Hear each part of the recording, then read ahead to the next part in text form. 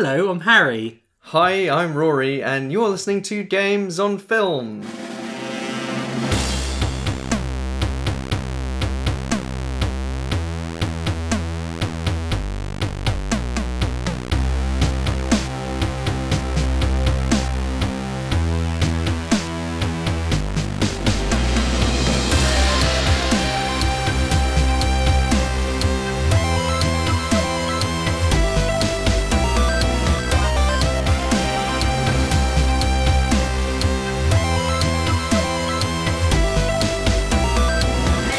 Yes, welcome back to Games on Film, the podcast that celebrates video game movies.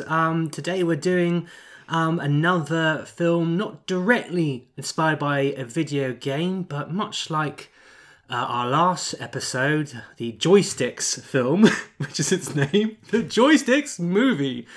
Much like that, this is very much about video games, not inspired by video games. Would you agree, Rory?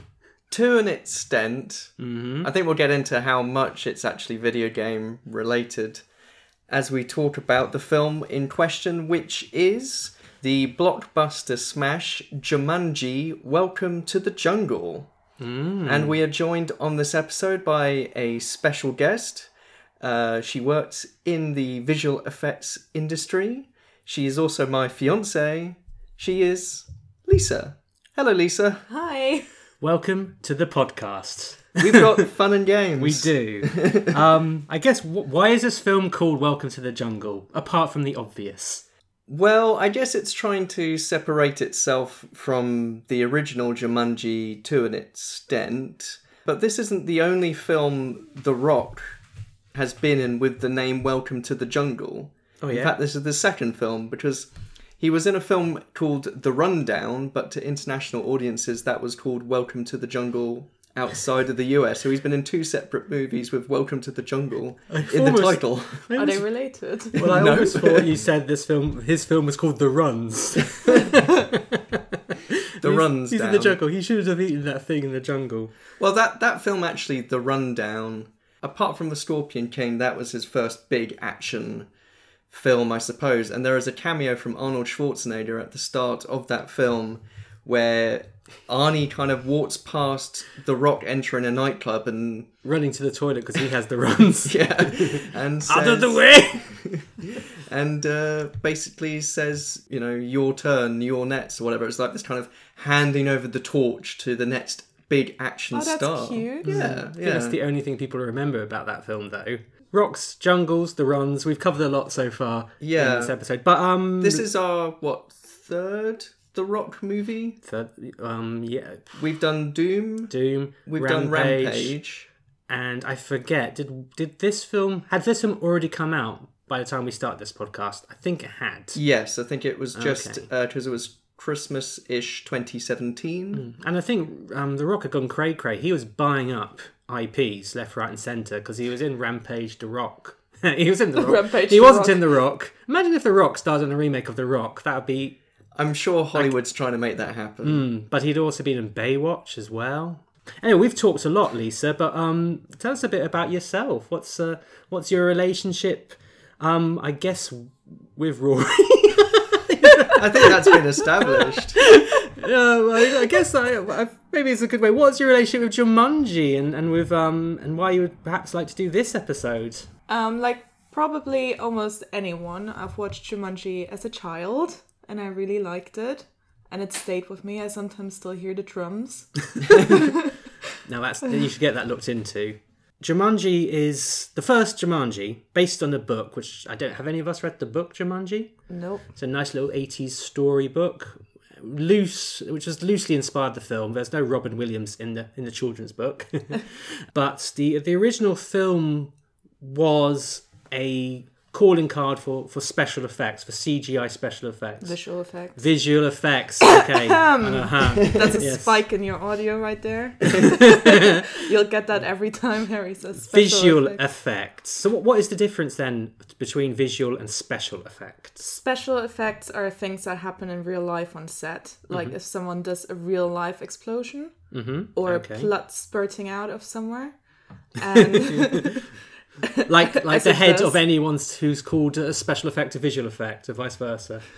And visual effect is if it's done on a computer, basically. So also explosions, also blood, but it's not there in real life. Okay. And often I see SFX gets thrown in the mix, which is like, is that audio? That's special effect. So what's audio then?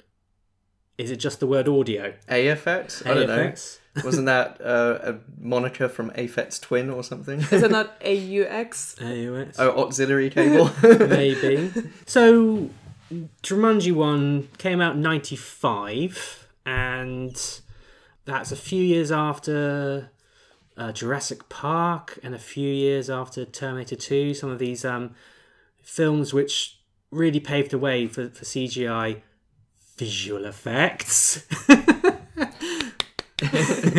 I mean, there'd been CGI in films like forever, but this is when we were starting to do characters, weren't they? And I think you were telling me before we were recording how this was the first film to properly show off, was it like hair and Fur animation, yeah. It was one of the first instances of people doing photorealistic fur on animals. Mm-hmm. And apparently it was also quite difficult doing the animals being sucked into the game, because people have been doing creatures, but they haven't disassembled creatures. Okay. So as hard as it is to make an animal look real, it was also hard to make it look sort of realistic of them being taken apart and sucked into something again. Because they were based on very like geometric shapes, and then making that sort of, just going into a vortex, that was quite a challenge to do as well. So they spent a lot of effort trying to get them to look real, and then they're trying to make that realistic thing do something very unrealistic, something which would never happen in real life. So I got sort of mixed feelings about Jumanji. Which one? The first one. And The first one? yeah, so you're What's telling wrong with all of you? yeah, so you're telling me you grew up in you absolutely enchanted you. Yes. I never really clicked with this Really? one. And I think I was partly put off by the visual effects. As a child. As a child. Were you really sat there as a child thinking, Yeah, with my little notepad.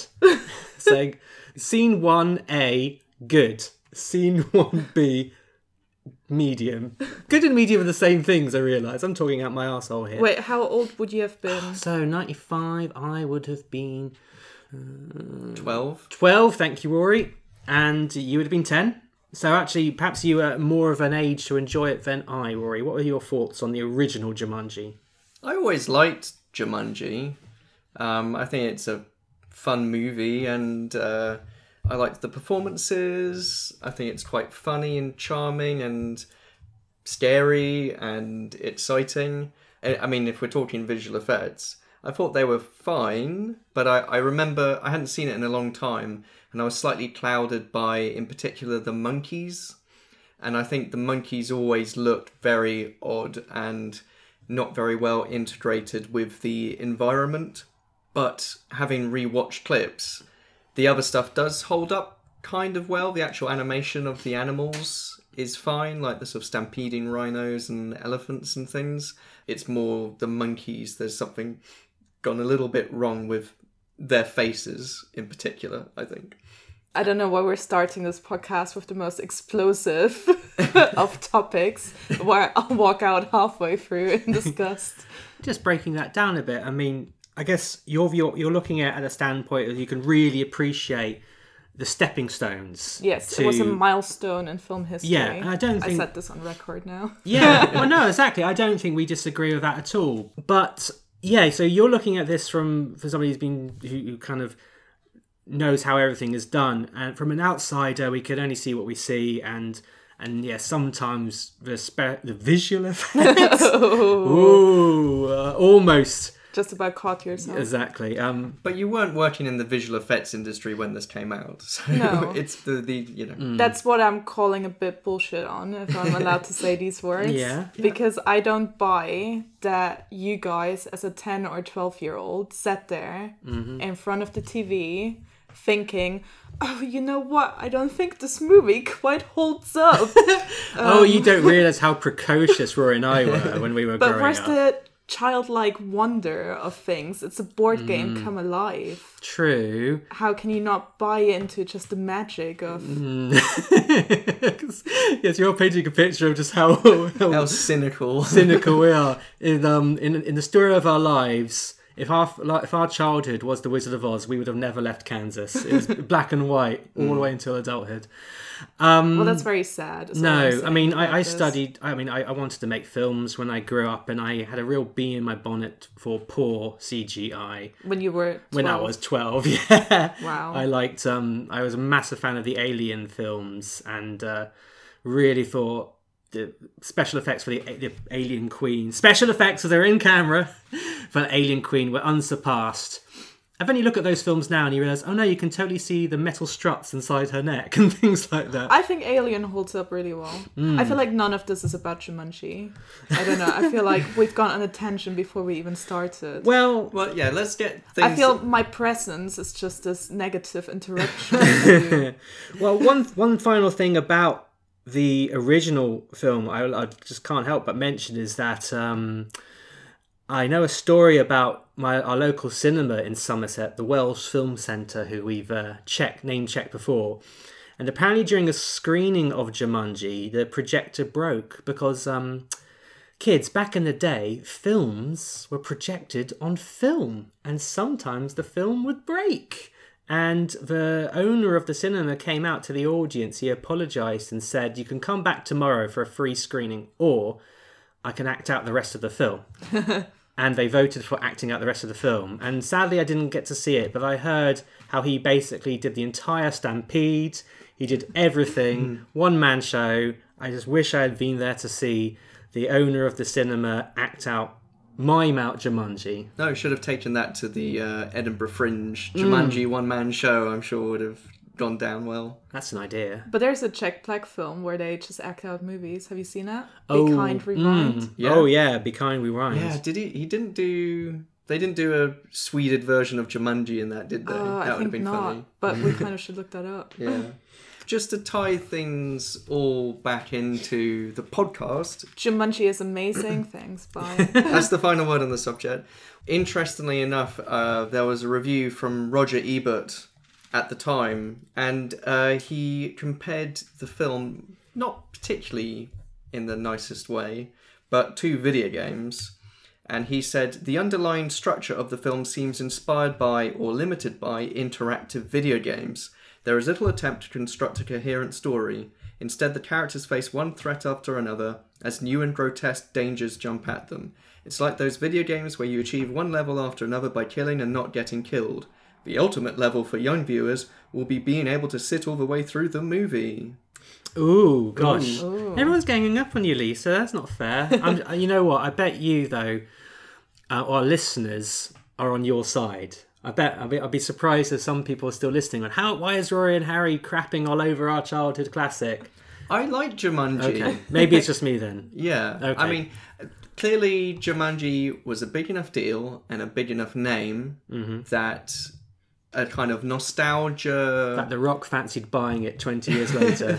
But, clearly it was a big enough deal and a big enough name to get a huge amount of attention and a big audience and people looking for something, not just nostalgia, but a new spin on that. And I think there's a lot to do, as obviously, of course, with the star appeal of The Rock, as well as the rest of the cast. He is very, proven box office gold.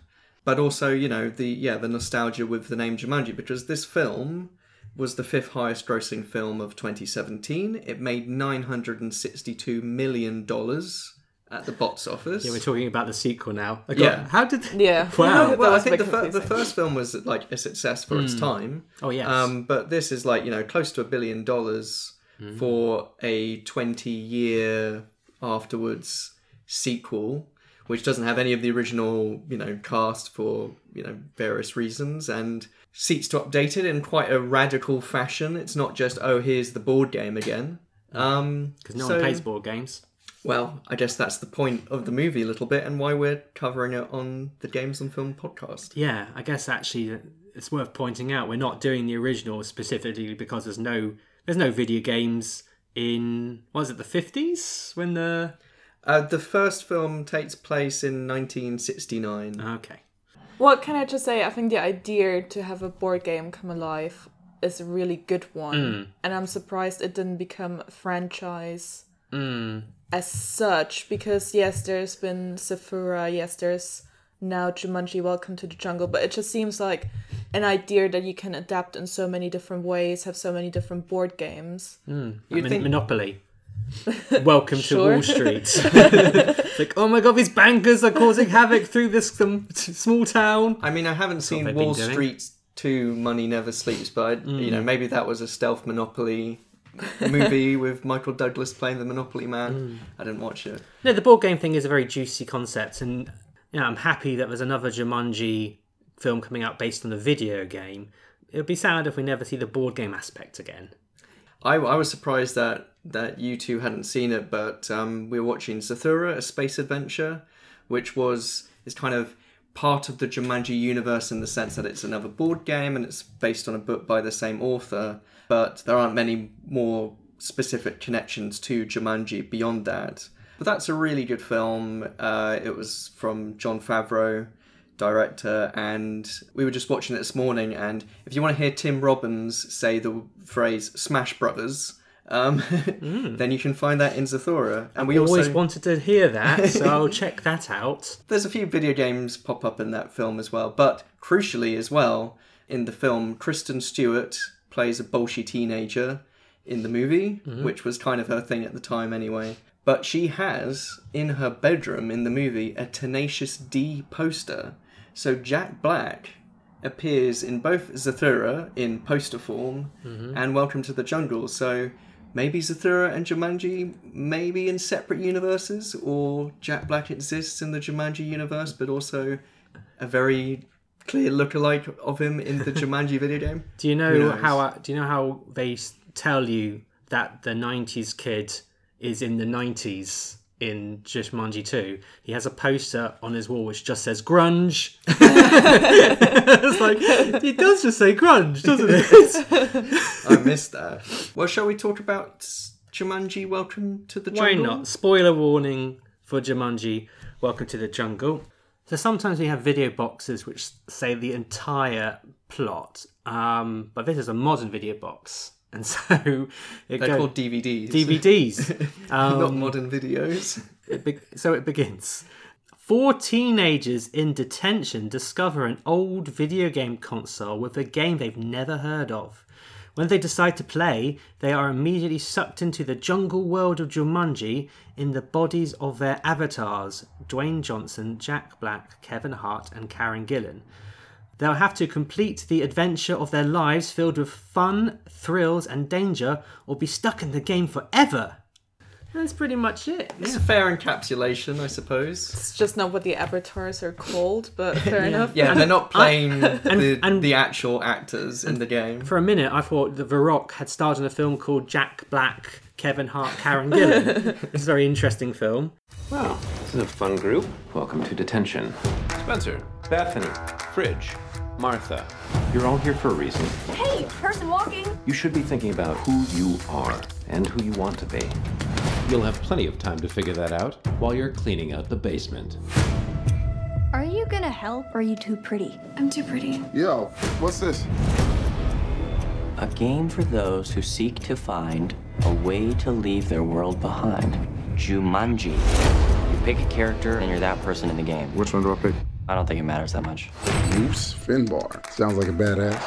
I'll be the curvy genius. Dr. Smolder Bravestone. I guess I'm Ruby Roundhouse.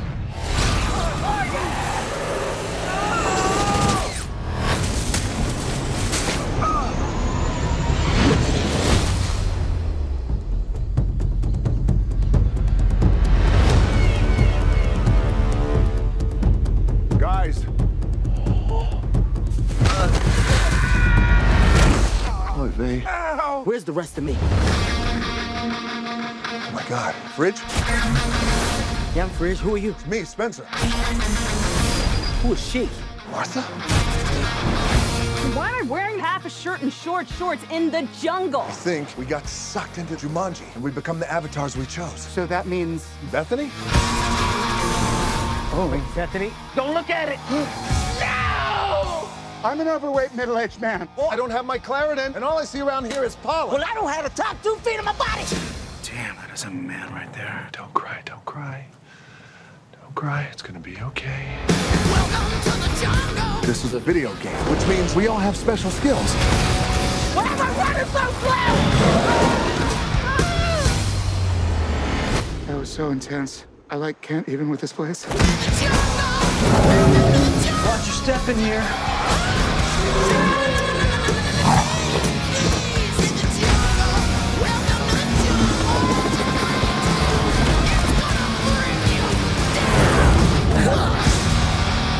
Maybe we're all in a coma. What? That old game machine must have electrocuted us, and now we're all... Oh my God! You better get in there and save her. I'm not gonna get in there. You get in there. I got a backpack on. You don't get in water with a backpack. Everybody knows that. Yeah, so I suppose the big difference between this film and its predecessor is that they go into the jungle world, whereas the magic of the film and the book was seeing things like rhinos careening through a house and stuff like that. And there's various films, especially sequels, which seem to go to the place Sony hinted at in an original. For some reason, I'm thinking of Hellbound, Hellraiser 2. I was thinking more of The Matrix Reloaded, where they go to Zion, and it's lame. Yeah, true. They hint at your imagination is what is Zion, and then you go there, and it's just full of wet hippies. And I say kill them all. We're really positive today. Harry's just come back from Glastonbury, so yes.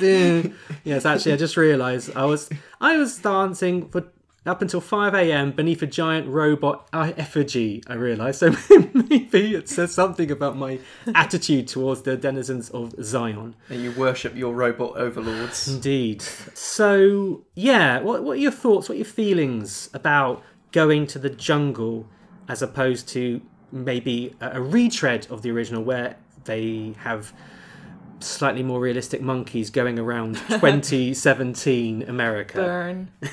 I admire the fact that not only we're doing a sequel to an original film decades previous, but to completely update it in that respect. So I think it is an interesting way of going about that, to make them go into the Jumanji world. The Jumanji original did have an animated spin-off, which involved the characters going into Jumanji each episode, I think. It's always that weird little thing, isn't it, where, like Beetlejuice was another example, where the film ends with the characters despising Beetlejuice and very happy to be rid of him. And then the cartoon is the continuing adventures of Winona Ryder's character and Beetlejuice having all sorts of fun. Yeah, I appreciated that they did really try and refresh it and update it in that respect, but I do agree that something is lost a little in doing so. Yeah, I do think it's more magical to have the game come into your world rather than you just being transported into a game. But I think the one thing that I liked about it is in the original, Robin Williams gets sucked into the game and he's stuck in it. So I think in a way that's a bit of a reference to that. It's less interesting in a way. It's probably easier to film in some regards. But it would have been nicer if the world of Jumanji would have been more interesting. It definitely looks like it was filmed in Hawaii, which it was. Okay. No, I mean, when Robin Williams comes back in the original, you get this sense that he's been living in a nightmare, an absolute nightmare for 20 years. And when we find his treehouse in this one, which seems really chill. It's like, nice place. I wonder though how much, because the game has changed from a board game to a video game, and whether it then reconfigures itself in a while. So the Jumanji we see in Welcome to the Jungle is a bit different to the Jumanji we see in the board game version. And so maybe it's a bit cleaner and slicker, or I don't know. Yeah, I took it as two different places, but I'm not sure what the intention was. Well, I mean, that's. I'm interested you brought that up because I very much got the impression that the original was the sort of African plains and African creatures, and I think in this one it felt, again, very tropical. Original Jumanji, because you have more of the iconography of the game feels more like, you know, colonial Africa. You have the big game hunter character, etc. It feels more like that, whereas I guess Jumanji Welcome to the Jungle would be, yes, more tropical, more Amazonian, perhaps. Just case in point, the Great White Hunter is my favourite villain in most of cinema. Well, I like his big gun. I'm a complete conservative guy, I realise. No, but I mean, he's kind of like a bad, and he's played by the dad of the kid, isn't he? Yeah, they Peter Pan pantoed it by having the sort of the father and Hook combined in the same actor. But the big game hunter in the original Jumanji is also called Van Pelt. Oh, right. And the bad guy in this is called Van Pelt as well. So that's like a... Ooh. They've watched the original. Well, just speaking of that, did they watch the end of the original? Because I went back and watched the end of the original before recording. Where? Because the original ends with the Jumanji game board being washed up on a beach, and there's some French people, or at least the dialogue is in French. So assuming that the board has either travelled all the way down a drain into the ocean to Quebec, France, or it's gone, or it's gone to Canada, so maybe not too far. But you know, the way this film starts, Welcome to the Jungle, it does start with the board game being washed up, but it's just like a year later. It's set in 1996, and it's, I guess, just another American town. Well, you know, the French people could have played the game, thrown it back into the ocean. They won. It was just like, they did it very nonchalantly. They were just like, oh, there's a lion in my in my cupboard. Get out of my roast beef. It's just a rhino. No big deal. Au revoir, board game. Pas de problème. They cheated. Or they just, you know, ignored it. Or they were maybe French tourists. Who knows? No, but seeing that Jumanji always resets the time at the end of the game, I can still buy both the ending and the beginning of the film. And the big thing is, of course, it's a magic board game, and it does tend to be wherever it wants to be. Oh, crikey, I hope we don't get the creator of the board game in the third film. I mean, the reason we're doing this... Ooh, does that really excite you? Yeah, I think that's cool. But I don't think it will be in the third film, because that's not what it looks like. I think when they start running out of ideas, it'll be... Jumanji Origins. Yeah. I think that'd be really interesting. I'd like to see that. No, fair play. I mean, the reason we're doing this podcast is that there's a new one coming up, and they seem to have got fresh ideas. We've got different adults turning into video game characters, so... We'll get back to what we're talking about in a moment, but I think a good thing about this particular film is that it really allows the actors to act. Yes. It's very broad, but in this film you've got a nerd who turns into The Rock, and so The Rock really gets to play a nerdy character, and I think Danny DeVito gets transported into The Rock's body in Jumanji The Next Level, the upcoming film. So again, it's a lot of fun to be an actor in these Jumanji movies. But... You say that as if you had acted it yourself. It was a lot of fun filming this film. Well, I mean, we'll see. I mean, look out for me in the upcoming film. So the setup of Welcome to the Jungle then is that, yes, the board game does get acclaim from the original, and some...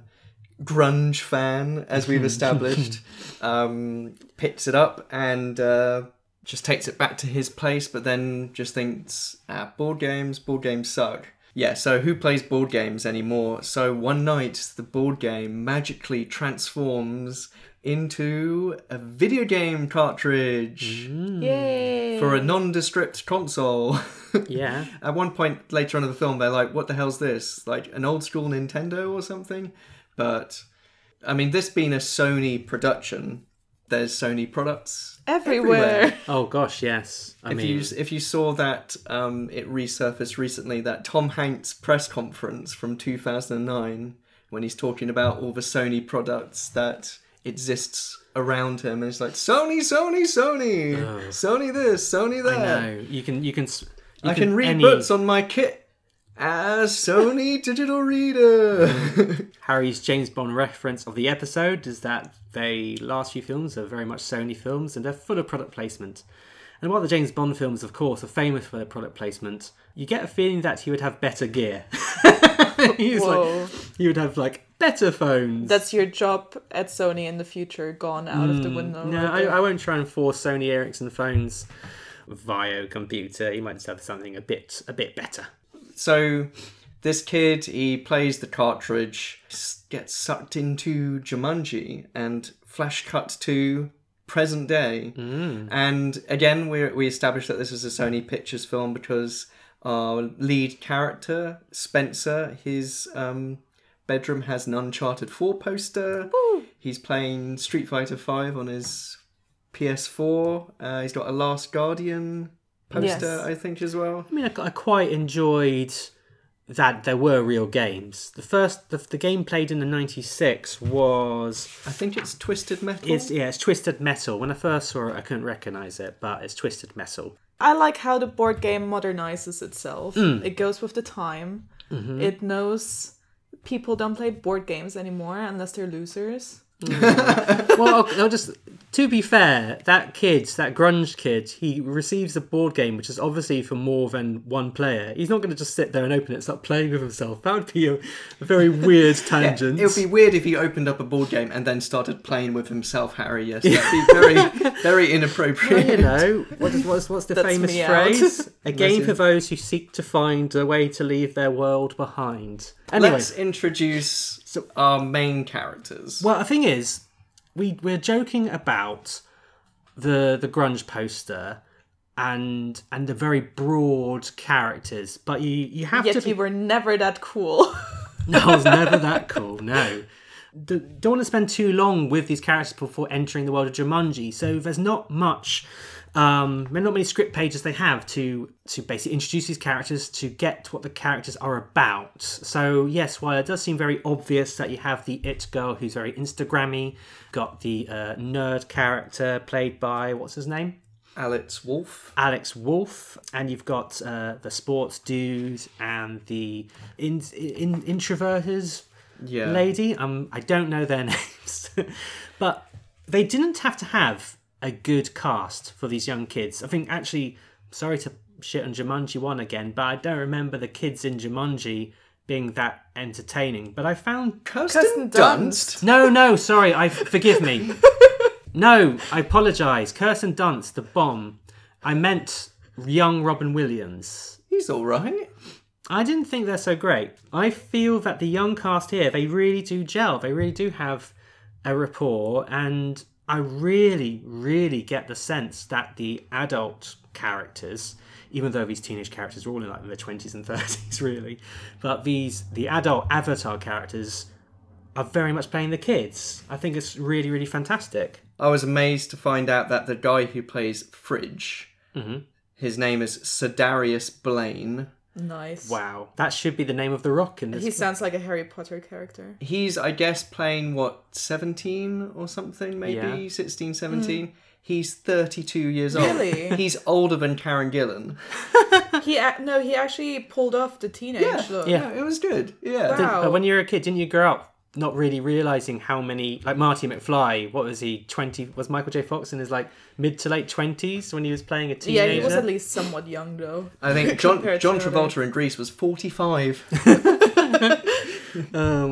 Yeah, this cast is great. Very quick introductions to what they're all about. I very much appreciated Spencer using anti-bac on his hands and then on his face. As soon as his mum says something about his EpiPen, I thought Hereditary. Yes, I guess I saw this before Hereditary, and Hereditary turned out to be one of my favourite horror films of last year. And his character goes to some dark places and that, so it's really fun to see this character be kind of a dweeb and completely different in this one. It's called acting, boys and girls. Yeah. So we have Bethany. In the film. An Instagrammer, very keen on selfies and herself. You have Fridge, who is a big American football dude who was friends with Spencer from a long time, but now only treats him as a way to get his homework done. And you have Martha, who, yes, is the introvert, and she's not very keen on physical activity. She does not equate sports with fun. Her attitude towards sports very much reminds me of me and my attitude towards sports at school. Oh, me too. Yes, was very relatable. I feel like all these actors are going to keep on doing awesome films throughout their careers, and part of the reason why I'm excited to see the next Jumanji film is to see this young cast again, because I think they all return. And I feel like the film also makes the most of like the kind of side characters, because you have Missy Pyle, who I'm a big fan of, and she just plays the gym teacher. She's in it for like a scene, but and it's when Missy Pyle. Yeah, and when Martha is sort of basically shitting all over a gym instructor job right to her face, it's a great little bit of comedy there. Yeah. And then you have Mark Evan Jackson as the principal, who pretty much just plays authority figures, like in everything anyway. Both those actors are like a reassuring presence in these kind of movies. Yes. I would like to see a cut where, told from the adult's perspective, it's about 10 minutes long. No one goes to Jumanji. And I think the headmaster's like, wow, that detention really works. They're really upstanding young citizens now.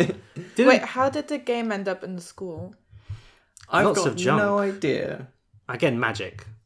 Because junk usually ends up in schools. Yeah. That's how junk works. That's weird. Well, I suppose. Because there is the hint that, so the kid in 1996 has gone missing, and like his dad is like a scary old guy now, and I imagine he must have like thrown out his son's stuff and, I don't know, donated it to the school or whatever. So some parents, when they lose a child, they keep the room just as they left it. But this guy, dad, like 2 days later, is like, oh, fuck all this trash. He's not coming back. I'll donate it to the school. Yeah, so the kids, they all end up in detention for various reasons. The Spencer and Fridge have been caught, I guess, sharing homework and cheating on their papers, and as you mentioned, Martha insults the gym teacher, whereas Bethany is too busy FaceTiming her friend in class. So they all wind up in detention, and then you have to go clean out the storage room. And this is when the principal says, you have to ask yourself, who do you want to be in life? Which is like foreshadowing, because who knows what might happen. Oh yes, they'll have to work out who they are. Maybe this is a good point to talk about what is the message of this movie, because I think I can't decide whether it's saying you can be anyone, because they are randomly assigned these avatars and they have to sort of own this randomly assigned characteristic, or is that what? But then he says you have to decide who you want to be. So I don't get it. It's like, you can decide whatever you want to be, but also you can be anything. Oh, maybe that does track. I don't know. Help me out here. Well, I think once you have children, you will find out, you will say to them, you can be whoever you want to be, and you can grow up to be amazing. But it's just they're teenagers, so they're finding themselves. And well, one of them has been in high school because he's like 32 now. He clearly needs to overthink who he is, what he's doing with his life. No, but at the end when Martha says, "Oh, let's just be cool and adventurous in real life as well." That's the whole thing. Like, just be confident and own who you are. Mm-hmm. Just don't be afraid to do things you want to do, and also be nice to each other. Yeah, and Bethany, I guess, has to learn some sort of humility and put herself in other people's shoes. And I don't know. The thing is that they all become different characters and they all learn something about themselves through the traits of the characters, because if they had known who they were going to be, they wouldn't have necessarily picked those people. With the 4 characters in detention and having to clean up the storage room, as mentioned, they pick up the discarded console from before with the Jumanji game inside, and they decide to plug it in and give it a whirl, and they each select a character to play as. There are 5 characters to choose from, but one character has already been selected. There's no such thing as 5-player games, though.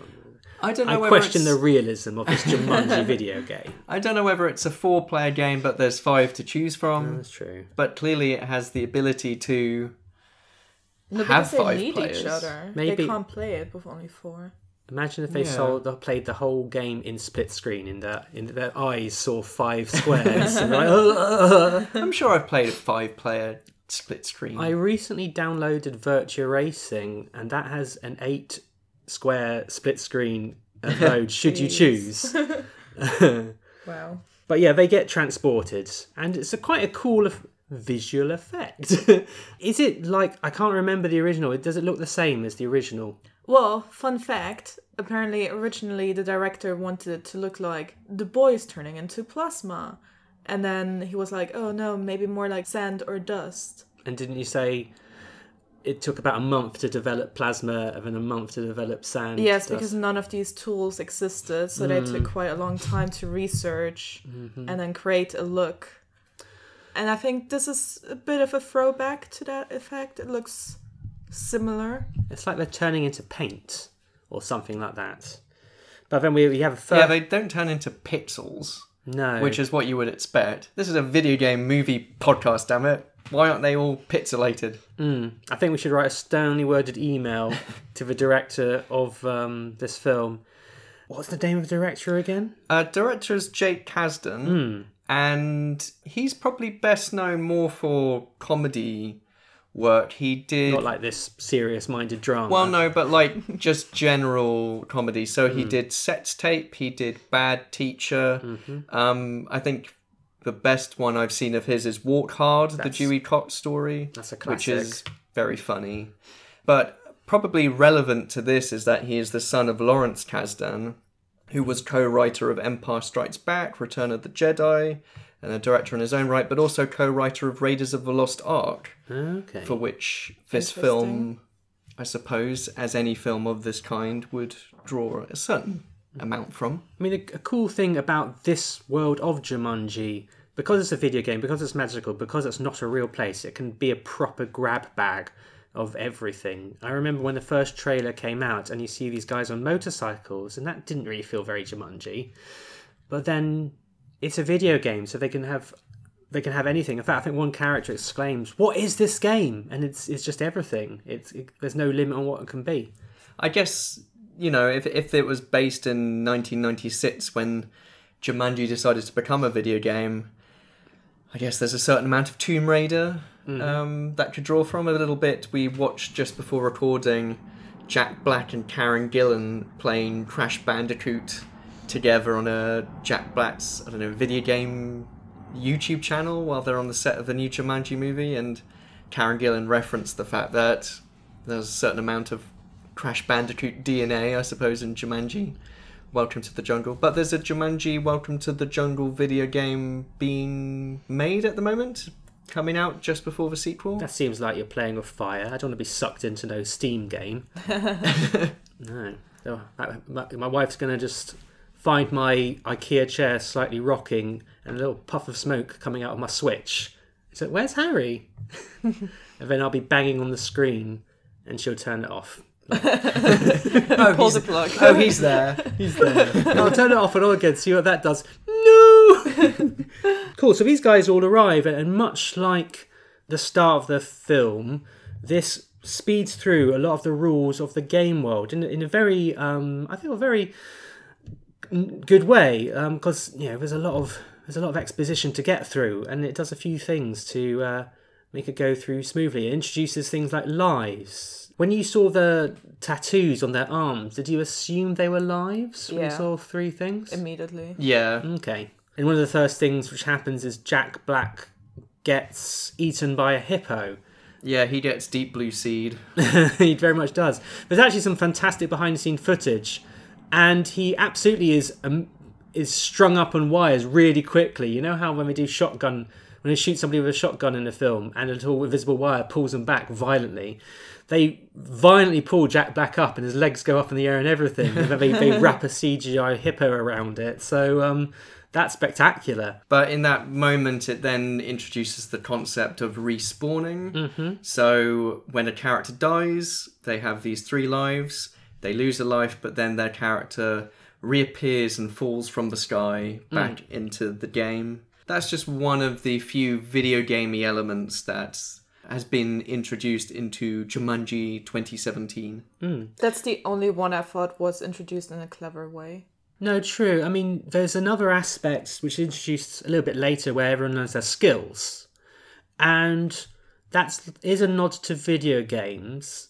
It's mostly done for yucks. There's a joke later on where we learn Kevin Hart's weakness is cake, and then he eats some cake, and you can see this coming a mile away, really, this joke. And then once he eats the cake, it takes a little bit too long for him to explode. I think the timing is a little bit off with that particular joke. I think he needed to explode either right away or just, I don't know. I don't know about that one, but I thought it was funny. Well, later on, we learn Karen Gillan's, one of her weaknesses is venom, and you never forget this. So when she's surrounded by snakes, you are thinking, ooh, shit. Her weakness is venom. I mean, to be fair, most people's weaknesses is venom. It's like when you stab a vampire through the chest with a stake, you think, I don't think I could survive it either, to be honest. But yeah, so there's a few nods, but with varying degrees of success. Oh! What'd you just do? Strengths: fearless, climbing, speed, boomerang, smoldering intensity. The hell are you doing? What just happened? You just smoldered. Weakness: none. How'd you do that? That list? Well, I think I just pressed my enormous left pec. Yeah, it's like the boob area. Let me show you. Get the hell away from me. At least press it in front of us so we know exactly how to... Strengths, karate, tai chi, aikido, dance fighting. Dance fighting? Is it even a thing? Weakness, venom. Yeah, so let's run down the avatars that they're playing as. So Spencer has become Smolder Bravestone, who is basically The Rock. I don't think there's much of a stretch in terms of at least physique and look. And The Rock seems to be kind of wearing the same thing in every single movie, like nowadays. Like it's so odd when you watch trailers for like Hobbs and Shaw, and he's kind of playing a character that this character in Jumanji takes the piss out of. It's a bit strange. I mean, The Rock is fantastic, isn't he? He's got the range. He's amazing. We love and him. He's hilarious. And going back to what you're saying about Arnie, I was watching this film thinking Arnie tried comedy and he's not very good. And he's not very good. I feel like you're laughing kind of at Arnie more than with Arnie sometimes. But do you have a classic comedy Arnie film that you're thinking of? Well, I think he's very self-aware, though. He is self-aware. He is. It's sure. not like I'm really, really great at... I can do all the stuff that any comedian can do sort of thing. He's more just like, I know my range, I know my limits, and I can play around with that in a self-aware way. So I think he's got a lot of charm in his performance. But I do feel The Rock has more range, and I think there's scenes when he's trying not to cry, and as I say, I really believe he's this nerd character. And later on in the film, where he starts to profess his feelings for Karen Gillan's Martha character, I think both those actors are so good. I feel they really are conveying teenage love. And in any drama school, you do lessons where you pretend to be an old person, a young person, a baby, things like that. And it's just so fun to see this acting workshop thing happening in this big movie, where The Rock is not playing a muscle-bound man. He's playing somebody pretending to be a muscle-bound man, and it's just a lot of fun. So we also have Bethany has been transformed into Professor Sheldon Shelley Oben. She selected Shelley, I think, thinking it was a girl, and I think says what? The curvy genius or something? I don't know. That. Something Curvy like something. that. Yeah. Curvy not meaning sexy lady, we discover, Meaning... rotund gentleman. He describes himself as an overweight, middle-aged man, as he looks as his reflection in a dirty stream. I really liked his performance. My missus, though, really hated it. The Bethany character, she's introduced as a very one-dimensional character, but as the film goes on, I feel that she does get a bit of depth, and she does become self-aware, and I think, although there is humour from Jack Black pretending that he's a girl, I feel like he really is, again, going back to my acting workshop thing, I really think he is... There's no one moment where he's not pretending that he is a teenage girl. I don't think he's playing it necessarily for yucks. I think he's just trying to be this character. It's not trying to be mocking in that respect. I think it's an earnest performance. It's not... I think the fact that he's a teenage girl, that's not where the caricature is. I think what doesn't work for the character is the rather kind of lame Instagram-y stuff. Where's my phone? Yeah, I find that stuff is a bit kind of like, this feels like a middle-aged man writing a teenager as opposed to what a teenager would say. I think his performance is sensitive portrayal of a teenage girl. It's just the kind of dialogue that is being said is a little bit like, I wish I could take a photo because then it would be on Instagram and I'd get so many followers and likes. He's talking about his penis in that one, isn't he? Well, but a girl would. A girl, absolutely. That's a realistic thing. I think, yes, I guess your mileage may vary. When the character first discovers that she's Jack Black, then there's a lot of that. But I do think as the film goes on, especially when she starts getting the hots for Alex, a character they meet later, I feel that she forgets more about her phone and becomes more of a human being. And again, crucially, when she's starting to fancy Alex, I don't think that's played for yucks either. I actually felt like she really did care for Alex. Yeah. It was a very sweet erection. Erection? That she had. Yes. No, what a sensitive portrayal. I thought you were using innuendo there, but no, you just said erection. Well, can I just say, I think Bethany is my favourite character arc in a way, because I think in the beginning it's a bit annoying, the whole, oh, she's a teenager, she's obsessed with her phone. But what I really like is, I think you all assume that she will pick on Martha and be really mean to her because Martha is less cool. Martha is not really trying. Martha doesn't really like her. But actually, from the start, she's full on girl power. We need to support each other. And she always tries to lift her up. And I thought that was a very modern, good portrayal of women. And that really surprised me. Yeah. Yeah, they have that sort of heart-to-heart where she says, you're a babe, own it. Exactly. And that sort of thing. But she does that throughout the movie. Even the sort of flirting lessons are very... she really tries to help her. Whether that's, successful or not is another thing. But she really just wants Martha to feel confident and happy and, do her best. And I think that's really cool. That was my favorite thing. And also Bethany takes issue with Martha being very judgy towards her. And I think... I took that on board myself. I guess I was being quite judgy about her being an Instagram girl as well. And you just think, well, no, this is... she's doing what makes her happy. And also, Bethany is the first one to finish the exam. So I think it's kind of implied that she's very smart. Even though, clearly she doesn't have the social awareness not to take a phone call in class. Yeah. But she must also be really clever in school. You know what? It completely passed me by, but you're absolutely right. Shall we talk about Martha then? Who in the game is the character Ruby Roundhouse, Killer of Men, and is portrayed by Karen Gillan. I thought Karen Gillan was great in this. The bits when she is trying to learn how to flirt and also learning how, and she does her dance foo. What's it called? Dance fighting. What a performer.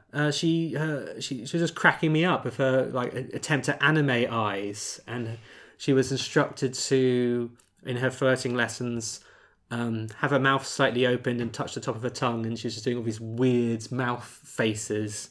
Or with her hair kind of all covering her face and stuff. I think probably because it's easier, because who she is physically in the video game is closest to her actual in real life character. But I think she does a really good job of capturing the kind of shy, the body language, shyness, the body language, the way she's not really looking at people in the eye so much, and just lack of confidence. She feels very embarrassed by her outfits, and you can tell she's always constantly covering her midriff. And like, I think at one point she puts on a coat and she's wearing that for a long time, and she's just hunched over. And yeah, she's obviously perhaps the best thing in the last couple of Marvel films as well. So I think strong statement. We've got a Nebula fan in the house. We totally do. I mean, I love her in Guardians of Galaxy 1, where she was basically a Masters of the Universe villain. She was like screeching at people, and that felt perfect for that film. And then she just became the actual emotional core of the subsequent ones. I love Karen Gillan. And actually, she's in the trailer for the next Jumanji film. Martha is the one character who is the same avatar. And Martha becomes Ruby Roundhouse again.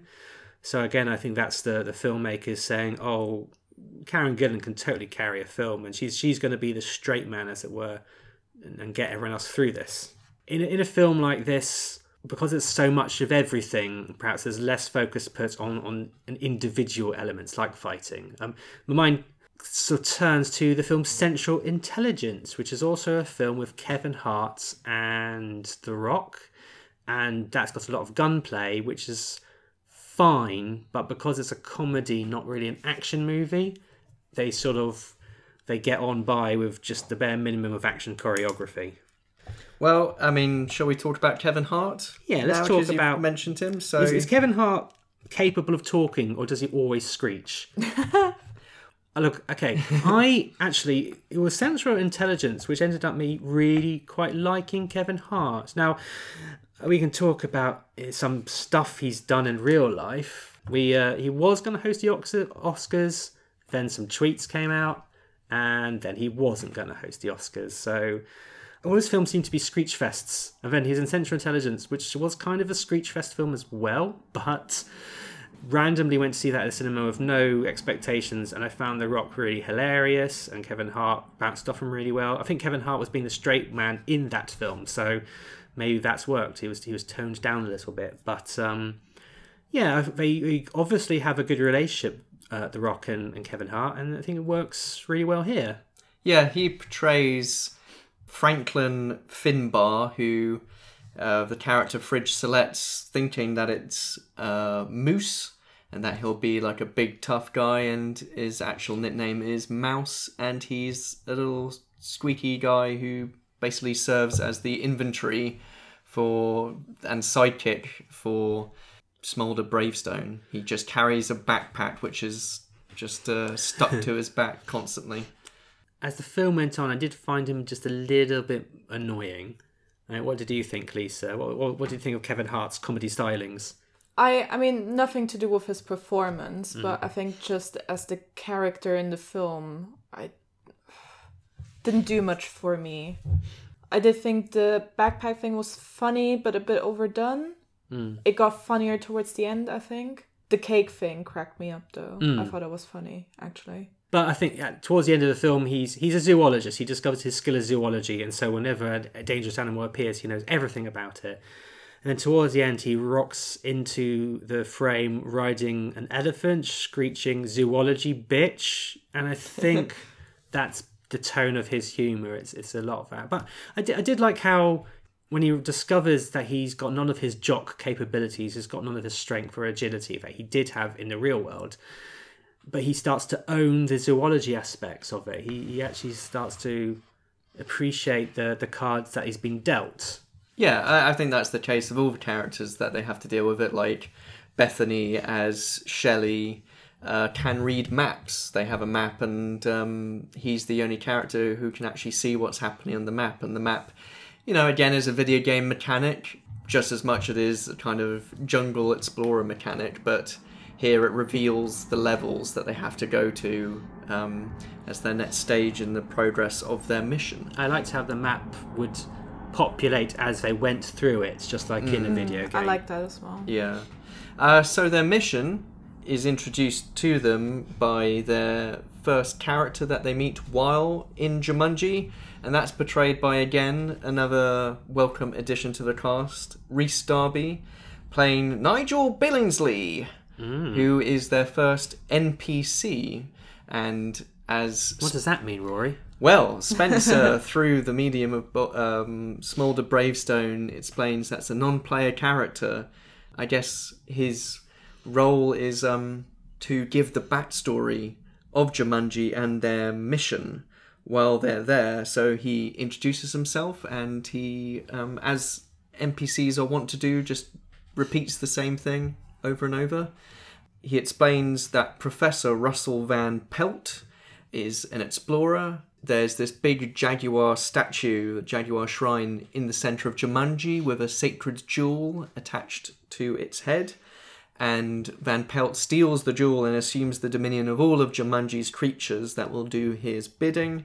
And in order to lift the curse of Jumanji, our heroes must return the jewel to the jaguar and shout Jumanji. And I guess this exposition is done via they actually call it out, a cutscene, which is a lot of fun. We get a sepia-toned film within a film, and the characters say, "What the hell is going on? It's a cutscene, blah, blah, blah, blah." And since I was on a DVD, I could skip it if I chose to, so I decided not to. With the invaluable help of your associates, you must use your complementary skills to return the jewel to the Jaguar's eye and lift the curse. And I'm sure you'll want to get started right away. Actually, I think... Good luck! The fate of Jumanji is in your hands. What? Oh. And remember, the goal for you, I'll recite in verse. Return the jewel and lift the curse. If you wish to leave the game, you must save Jumanji and call out its name. What do you think of the villain? I mean, he's by design is kind of a stock villain, isn't he? The villain is portrayed by Bobby Cannavale, and I think it's fine. I like the fact that he has like a wacky green eye once he's got possession of the jewel, and there's a few little gross-ish moments with like bugs crawling out of his mouth and into people's ears and all this kind of stuff. The cutscene ends with the villain saying, "I'm going to murder whoever gets into possession of this jewel." And then Nigel says, "Here you go then," and hands the jewel over to the cast. And then did the bike chase come before or after this bit? Just after. So that's where they find out their strengths and weaknesses, and then they are pursued and attacked by motorbikes firing rockets at them. And that's when... Goes a bit Mad Maxy. Yeah, a little bit. I mean, it's quite entertaining because that's when they just revealed their strengths and weaknesses, and so The Rock is just outpacing absolutely everyone, and then you have poor Finbar Mouse just complaining that he can't run very fast, and it's hard to look like you're running slowly. I think that's like a kind of specific acting skill which I think he pulls off. I like the main villain, but I thought the whole bike gang thing wasn't very interesting for a movie, and it was not very video gamey either. I mean, I was thinking like we've been playing a lot of Uncharted, and there's certain times where you have scenes where you're like, on the back of a van or, on the back of a truck, and there's biker gangs or people with dirt bikes shooting at you and such. Wow, there's a minigun on the back of this van again. That's convenient. Oh, look, a turret. So many turrets. But yeah, it's... I mean, I think a little bit of that is that this is trying to be a hodgepodge of lots of different stuff, but it didn't feel very Jumanji. It didn't really fit, I think, with what this was trying to do. So we'll warp a little bit to when they reach the bazaar. They're basically tasked with looking for a missing piece, and they're told that it will be in the bazaar area. We also, they're led to a task by a little boy. The boy takes him to see a snake in a basket. And I enjoy this little scene where they have to confront their fears. We know that Karen Gillan can't cope with venom. And I think they decide they have to stare the black mamba snake in the eye, and immediately Kevin Hart's like blinking like a motherfucker. He's like, "Oh no, I can't do this. I'm not very good at staring competition." And Bethany goes like, I'm amazing at this. I don't know if I'd ever been established, but I liked her confidence there. Me too. And I say her, I'm referring to Jack Black, remember? I figured that was due to her being able to take selfies. She's amazing at staring because she just keeps her eyes open while taking photos of herself. But ultimately it's down to Finbar with his zoology expertise to get them to defang the snake. And inside the basket they find a little clue, which is an elephant figure, and there's a note to say, when you see me, begin the climb. So I don't know, I guess video games kind of have clues, but usually it's not something you solve yourself, it's just the character in the cutscene does. I don't know, we play a lot of Uncharted, and in the cutscenes it's always like, Shangri-La, it's Shambhala. What's Shambhala? You know, Shambhala. It's all very much just, Kate, come take a look at this. If you go back to the classic Lucas games, though, like Monkey Island especially, they have very vague instructions, and you basically have to click on everything. Unless you think about it and you actually solve the puzzle. Yeah, I don't like to do that. No, but sometimes you'd basically need the instruction manual to complete certain things. I don't know, Lisa, you're a point and click adventure master. I would say it depends on the game you're playing. I do like it better if you solve puzzles yourself, but that's because I grew up with very intricate, you're just very better than weird. us. That as well. Better, higher educated, prettier. But let's move on. See, I was too busy playing platform games and action games while you were using actually useful, practical skills by playing point-and-click adventures with logic puzzles. Well, it's things like put the fish on the bongo drum so there's a steady drum beat. Things like that. Oh, come on. Not a day goes past I don't jump on the platform. I'm like, what's that platform? I'll jump onto it. There I go. I thought you said there's not a day goes past where you put a fish on a set of bongo drums. That too. But yeah, so Bizarre was a little bit of video gaming stuff. They find the piece. They also find... original Jumanji board game piece. Yes. There's also statues in the final encounter in the jungle with the jaguars. There are these statues which are also very similar to the original board game pieces. So there's that nice little bit of connection there. So it's those pieces and the title. That's the connection.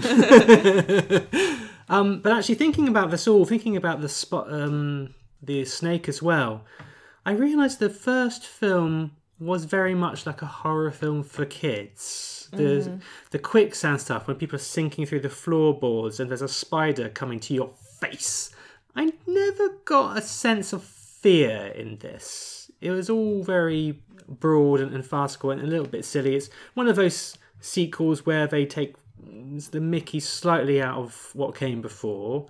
I can see how that might rub fans of the original up the wrong way.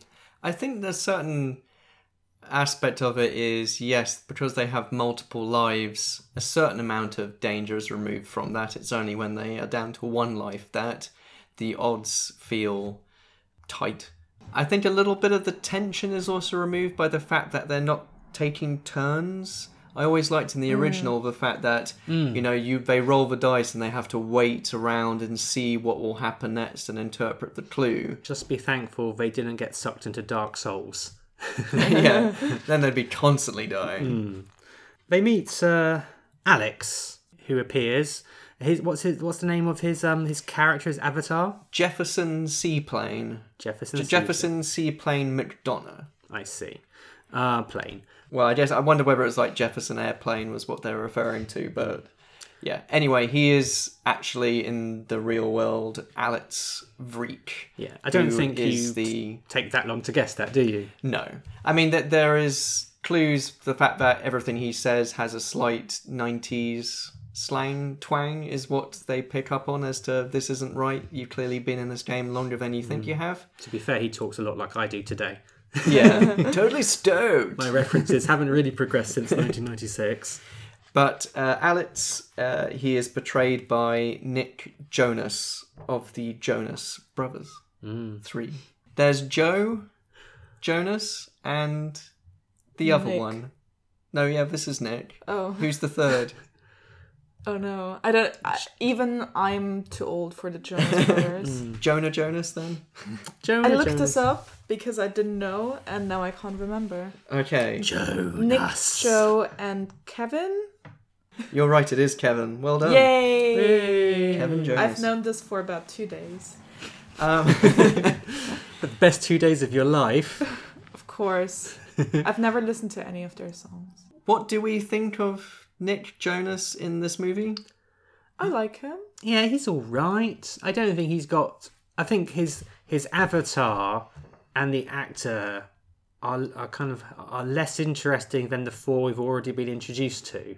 The main four are more distinctive and probably all better actors, I think. I don't think he has much charisma or really, I don't know, sells the idea that he's been trapped for so long, or the states of his, he's only got one life left. It's also hamstrung a bit as well, because initially it's meant to be a surprise that he's the young boy, but if we knew right away that he was the young boy from 96, if we had spent more time with him in 96, then we'd have more fun sort of analysing how he is now. But you don't get that with him. There's potential depth to his character which either isn't explored by the movie because they're too busy focusing on the other leads, or just he's not very good at selling it. And there isn't such a disconnect. So, you know how The Rock is now a nerd. But with him, he's like young and attractive, and he's supposedly like a young, cool guy. Yeah. So... Maybe because he's been in there, for so long, he's just fully assumed the personality of his avatar or something, but he just seems pretty like, oh yeah, I can make frozen margaritas, by the way. Oh, that was funny, no? I know, but like it's just like... What a skill. I forgot about that. There's nothing else really to him apart from that. Yeah, he's just a bit anxious. I mean, to be fair, he does learn that he has been in there for 20 years, not a few months. And that's quite a disturbing thing to discover, but I think rightly the film doesn't focus too much on that, but then it does make you think, well, what's the point of his character? Skipping ahead, I actually started to really well up and cry when we meet him back in the real world. I'll get to that a bit later. But yeah, in the game itself, I don't think Jonas really gives us much to play with. Well, he leads them to safety and to, as we mentioned, the treehouse, which was formerly occupied by Alan Parrish, based on the graffiti, aka Robin Williams' character in the first film. He's carved Alan Parrish was here. If you've ever done graffiti, you've never put your full name. You'd put Alan as here. He reveals that he's never got past the next level. He's only got one life left, and that's to get to this transportation shed where they can fly to safety because Alex is a pilot. At least that's his character. I really want Doritos and margaritas now. Doritos and margaritas? Is that like taste combination? Oh, okay. I thought it was just because they sound alike. Dorito margarita. Dorito margaritas. Well, there's so many different flavours of Doritos now, I wouldn't be surprised. Yeah, it'd be a fun thing to order. Dorito margarita. We've mentioned before, this is around about the time they do a bit of dance fighting. Bethany, aka Jack Black, schools Martha, aka Karen Gillan, in how to flirt with security guards. And then she kind of really messes up the flirting, which is hilarious. She walks around like a rag doll. She's so funny. It must have taken a lot of practice for her to do something that's not incredibly sexy. I'm sure she didn't just nail that first try. Or perhaps she had to learn to be really sexy before she became a model. That's how she walks normally. But just her face. I mean, look at her. Okay, if you insist. I'll go look at her later. Okay, in flirting situations, the key is making them check you out without letting them know that they're checking you out. You're just like, whatever, I'm doing me. And then when they try to talk to you, you can play it one of three ways. Dumb, super into it, or nasty. Which way you play it depends on what kind of guy you're dealing with. This is like my dream and my nightmare all at one time. I'm not going to take that personally. Now, hair is everything. Touch it. Move it. Play with it. Move it around a lot. Hypnotize them with it. Give me a flip like that. Okay, now angle your eyes down. Now head down, tilt up, eyes big. Now sparkle. Sparkle? Like an anime character. Now sparkle.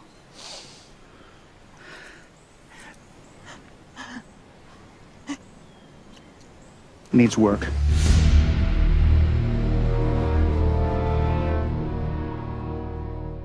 But yeah, there's the dance fighting. They enter the garage, which is, again, is a garage. Garage. That's where planes are kept, isn't it? Yeah, in the plane station. No, there's a wonderful variety of, again, another little video game nod was there's a school bus in there, there's a plane, a helicopter, lots of random incongruous vehicles. But they choose the helicopter, and then there's a visual effects sequence. Or Lisa was drinking then, but I'm surprised it didn't squirt out of her nose in rage.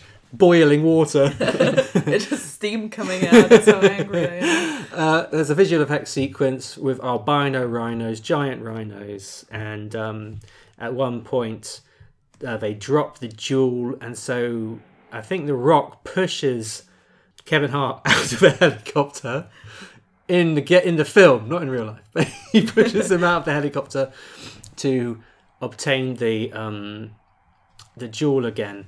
And again, they tell through the story a little bit of exposition. They show that if you die while holding an item, you still keep the item after death. And that does come into play a bit later on. But they eventually crash land and eventually find, after there's a little bit of character stuff where they profess their feelings to each other, I think we've already mentioned that, they get to... feelings. Skip. I want to see me more rhinos. Rhinos don't have feelings. They arrive at the Jaguar statue. Truth talk, this is where it kind of paused the film and then watched the rest of it the next day, because it's just some action. It's fun. It's quite a long film for what it is. How long is it? It's just under 2 hours. How long does the game of Monopoly usually last? Days. 24 hours.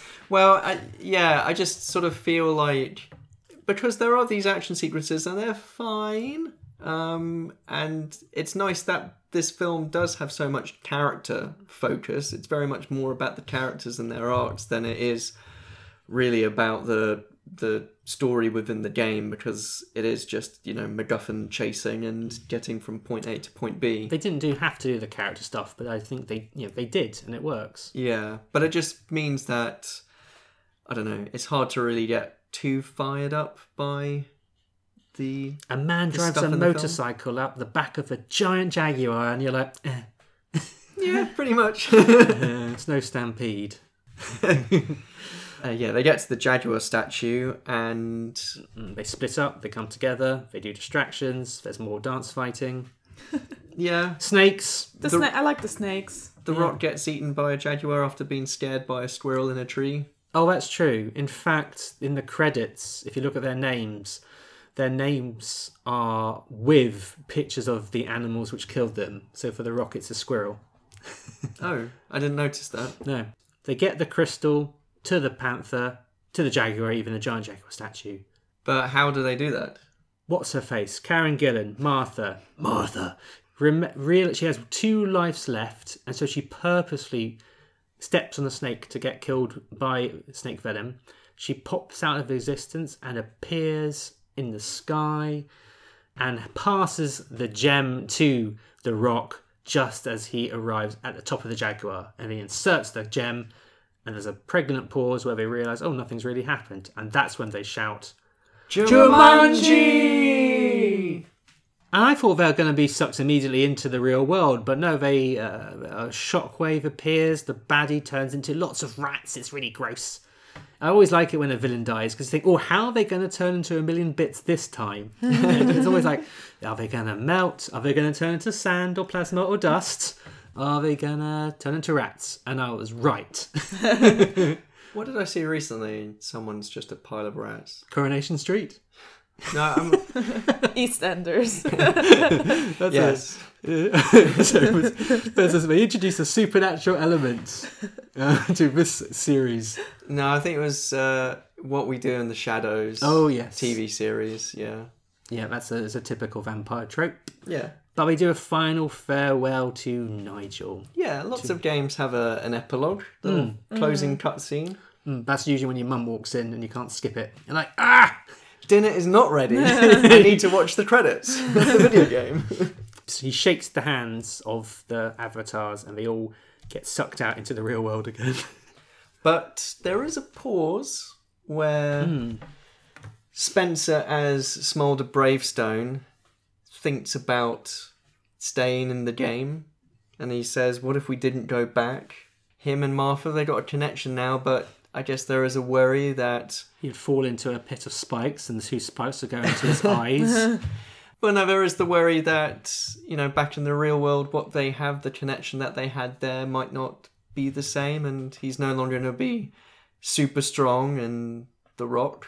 I guess something which, having looked at the trailer of the new film, there is a suggestion there that he wants to return to the game. And so it's an interesting thing that I don't know whether they introduced that purposely as sequel bait, or it was just, I think it was a nice bit of character tinge. You would think sort of like that character from the start would be like, oh, get me out of here, where's my allergy medicine and things. And the fact that he, wants to stay in that world rather than the real life he has is, interesting. Well, I think the fact that the very last scene of this film is them destroying the game with a bowling ball really does indicate they did not plan a sequel to this. I mean, of course, whenever you make a film based on an IP, you want to have a sequel, but I kind of appreciate how they give us a definite ending.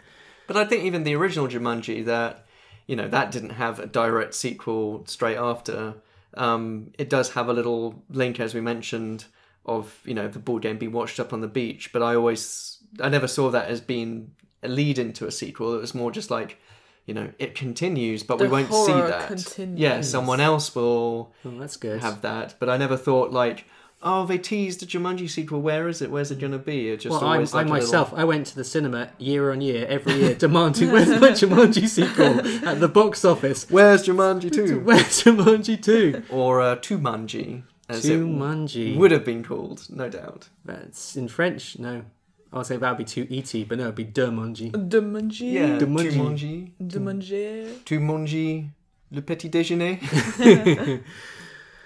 Turns out our heroes are back. It's nice to see our guys again, and they all seem to be chummy. Bethany's going to go on some adventure holidays. Martha and Spencer seem to be mates, and I guess Fridge is a bit more appreciative of his friends. You know what? They all live happily ever after until the next level. And Alex has turned into Colin Hanks. So yeah, when they arrive back in the basement, Alex isn't there. Then they go to the old Freak house, because the character is called Alex Freak. Yeah. And suddenly the house is all lovely, and it turns out that Alex had been transported back to 96 and he's grown up to have an adult with kids. Didn't see any wife, but he's got a baby at least. And it's very traditional thinking. I know. Oh, where's the wife? Maybe he's a single dad. Maybe he's got kids with his own dad. What, you accused me of being conservative a moment ago? This is modern. He's happily married man to his dad. There's like that interview with Jeremy Irons when he's saying that same-sex marriage wouldn't work because he could marry his own son. Jeremy. I know. Jeremy.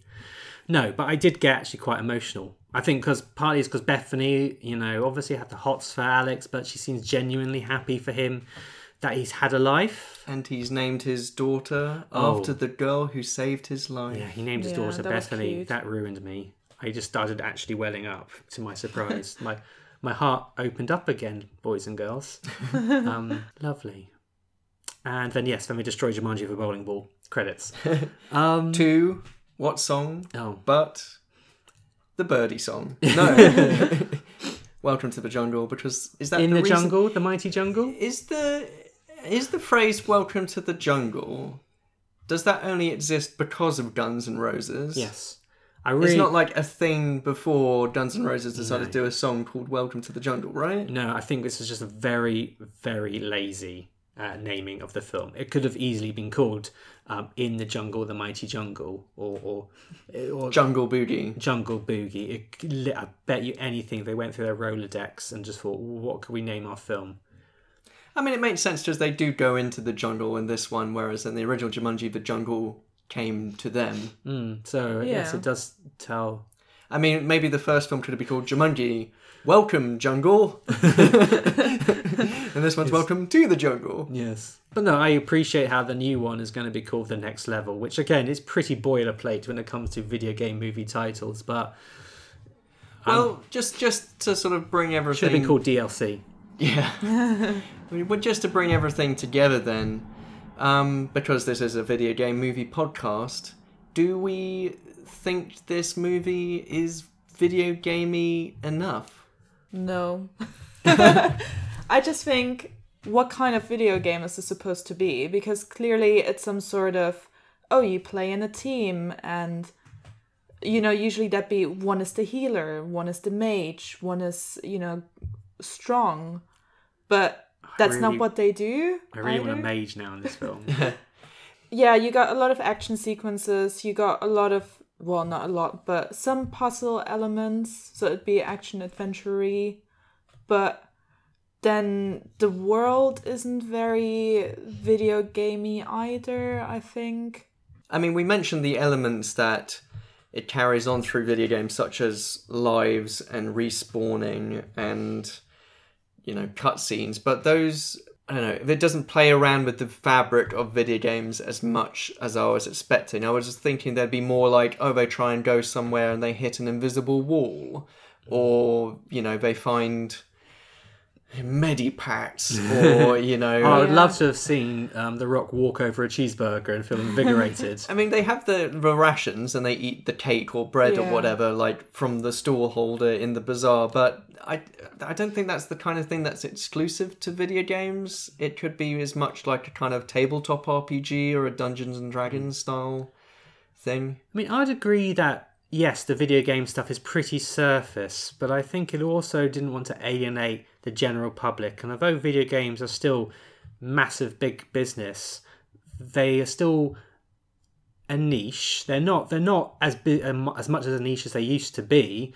But it's like in terms of Marvel movies, although they are the most popular movies on the planet, comic book Marvel fans are like 1% or something of the box office takings. It's like everyone goes to see Marvel movies, and they wanted everyone to go and see Jumanji. So I think they had to be careful not to have things like invisible walls, because they'd have to stop and explain invisible walls and all that jazz. They explained cutscenes. They could have I don't know. I think you could have explained things in a more subtle way. I think it was very on the nose. This is a cutscene. This is what lives are. Yeah. But I think you could have made it more video gamey, explain that in a more subtle way, and it'd still be enjoyable for a lot of people. I think, but if they just showed and didn't tell, if they looked at their arms and their lives disappeared, I think you'd get it, wouldn't you? I'm trying to remember how well Ready Player One conveyed all this, because that was the last huge video gamey thing. I think Ready Player One does video games better. Because it's quite heavy on this is what a video game is, but it makes more sense as a game, and it's explained in not such a, But even like Wreck-It Ralph, that... You know what Sugar Rush is by the virtue of its existence. I mean, yes, it's slightly confused with candy and chocolates and all that kind of stuff, but you get the notion of, what the Wreck-It Ralph Fix It Felix Jr. game is. You get the notion of what the bug hunting video game is. And that doesn't have to, explain, this is a game where you pick up a gun and shoot things and there's lives, and it's fine if this film doesn't want to go all in on video game history lesson stuff. Yeah, I mean, it doesn't have to, but it just felt then that it was sort of falling in between two stools as to, well, what does it want to be? Does it want to be a body swap comedy? Does it want to be an action adventure? Does it want to be kind of a pastiche of video game lore? And it, in a way, it sort of ends up being a little bit like a diluted, weak version of of all those things rather than one very satisfying whole. So much like the characters in this film needed to decide which guy they wanted to be. And they didn't. And they didn't. Yeah. So in terms, you talked about the video game connections here. I still quite enjoy this film. I will admit though, I do enjoy it, but it's not going to have the impact of the original. The original, despite me sounding pretty negative about it at the start, it is a milestone, undeniably. You know, it's a great family film with Robin Williams in it. It's horror film for kids. It's got so many elements in it. This one was a great summer movie and not much else. Released at Christmas. Was it now? Yeah. Yes, it was, wasn't it? Well, they ballsed that up, didn't they? Well, they didn't, because it made almost $1 billion. Well, I thought it'd be amazing, and I was underwhelmed, and I'm not that excited for the next one either. But I did like the performances of everyone. I thought, I was at the Hulk, The Rock, pretending that he's actually someone really weak. I mean, obviously not as the video game character, but he's not used to having that strength. I thought that was very convincing. Hats off for that. And it was very, very entertaining just seeing the actors doing what they were doing. But that was the only thing that kept me going. Ultimately, though, as this being not just as a video game movie, but this being a Jumanji sequel, do you think this has the same spirit of the original? I don't think it really feels very Jumanji-like. I think Zathura feels more Jumanji-like, not just because, you know, it has a bit of a similar framework, but this is just it's a bit sillier, it's a bit cruder, it has emotional moments with the characters, but I don't think it has quite the same, like we were saying, the comparison between Robin Williams' character in the first film and Nick Jonas' character in this film. Robin Williams really sells the fact that he's been trapped inside a board game for his adult life, and in this he's kind of just like, you know, sad that he missed whatever happened from 1996 to 2017, you know. But I don't think he really sells like the stakes of like, oh, what about my family, and you know, all this kind of stuff. It's all of his margaritas. Yeah, he's just gone to his head. It's like, you know, I do miss my family, but this is a nice margarita. So yeah, I seem to quite enjoy it, but I would recommend the original more, which just seems weird considering that I wasn't a massive fan of a lot of the original. But I was expecting to enjoy it a lot more based on the trailer and the concept. I agree with you, Lisa, that the performances are what makes the film, and without that cast or without the performances, I don't think it's really, you know, worth giving it too much attention. It's like Tom Hanks and Big, but there's 5 of them. Is my tagline for this film. What about you? Well, I really like the cast, so I will definitely end up seeing the next installment. And if there's more, I'm gonna probably watch all of them. I didn't hate it or anything, but it just, yeah, it didn't entertain me as much as I thought it would. And it is missing the creepy aspect of the original, which I quite enjoy.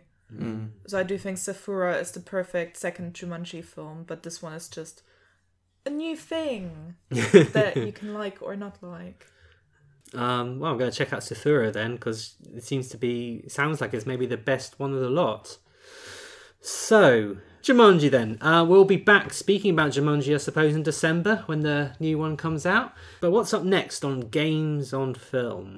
We're going back to a video game adaptation, a film which has spawned a sequel, but we'll decide whether it was worth doing in the first place.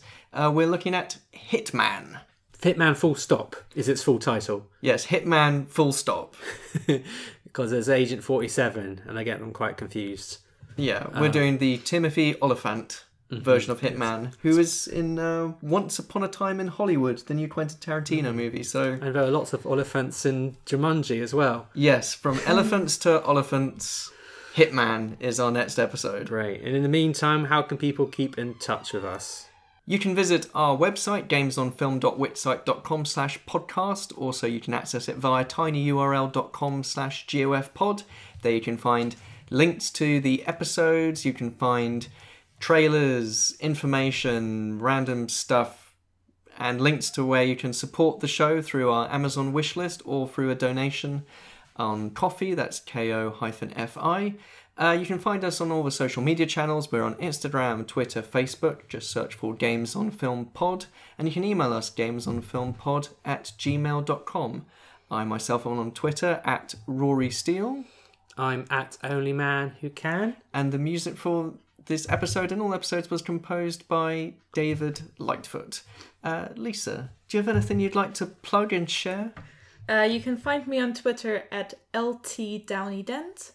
Or you can watch some YouTube gameplay on Girls Don't Game. Yes, I also have joined in with a few of these streaming videos that we've done. We did the whole of Resident Evil 7. And Soma. Basically, you can see Rory play, me scream, or clicking my way through point-and-click adventures. Yes, you do. A lot of point-and-click stuff is your bag. And I'm planning to do a lot of reaction videos to these videos. Very good. I'd love to see that. They'll be in the bottom hand corner of the screen, and I'm like, oh my god! Oh no! Harry, do you have anything to plug yourself? Not at the moment, actually, but just keep look at my comedy pages, Harry Steele Comedian, and you'll find what I've done so far there. And you can also find Gamer Disco, which I help run. Music and video game nights in London, so find us Facebook, Twitter, and all the usual places too.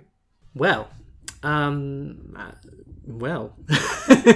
to the jungle. Yes. Very good. So thank you very much for joining us, Lisa. Pleasure having you on. Thank you very much for having me. Thank you.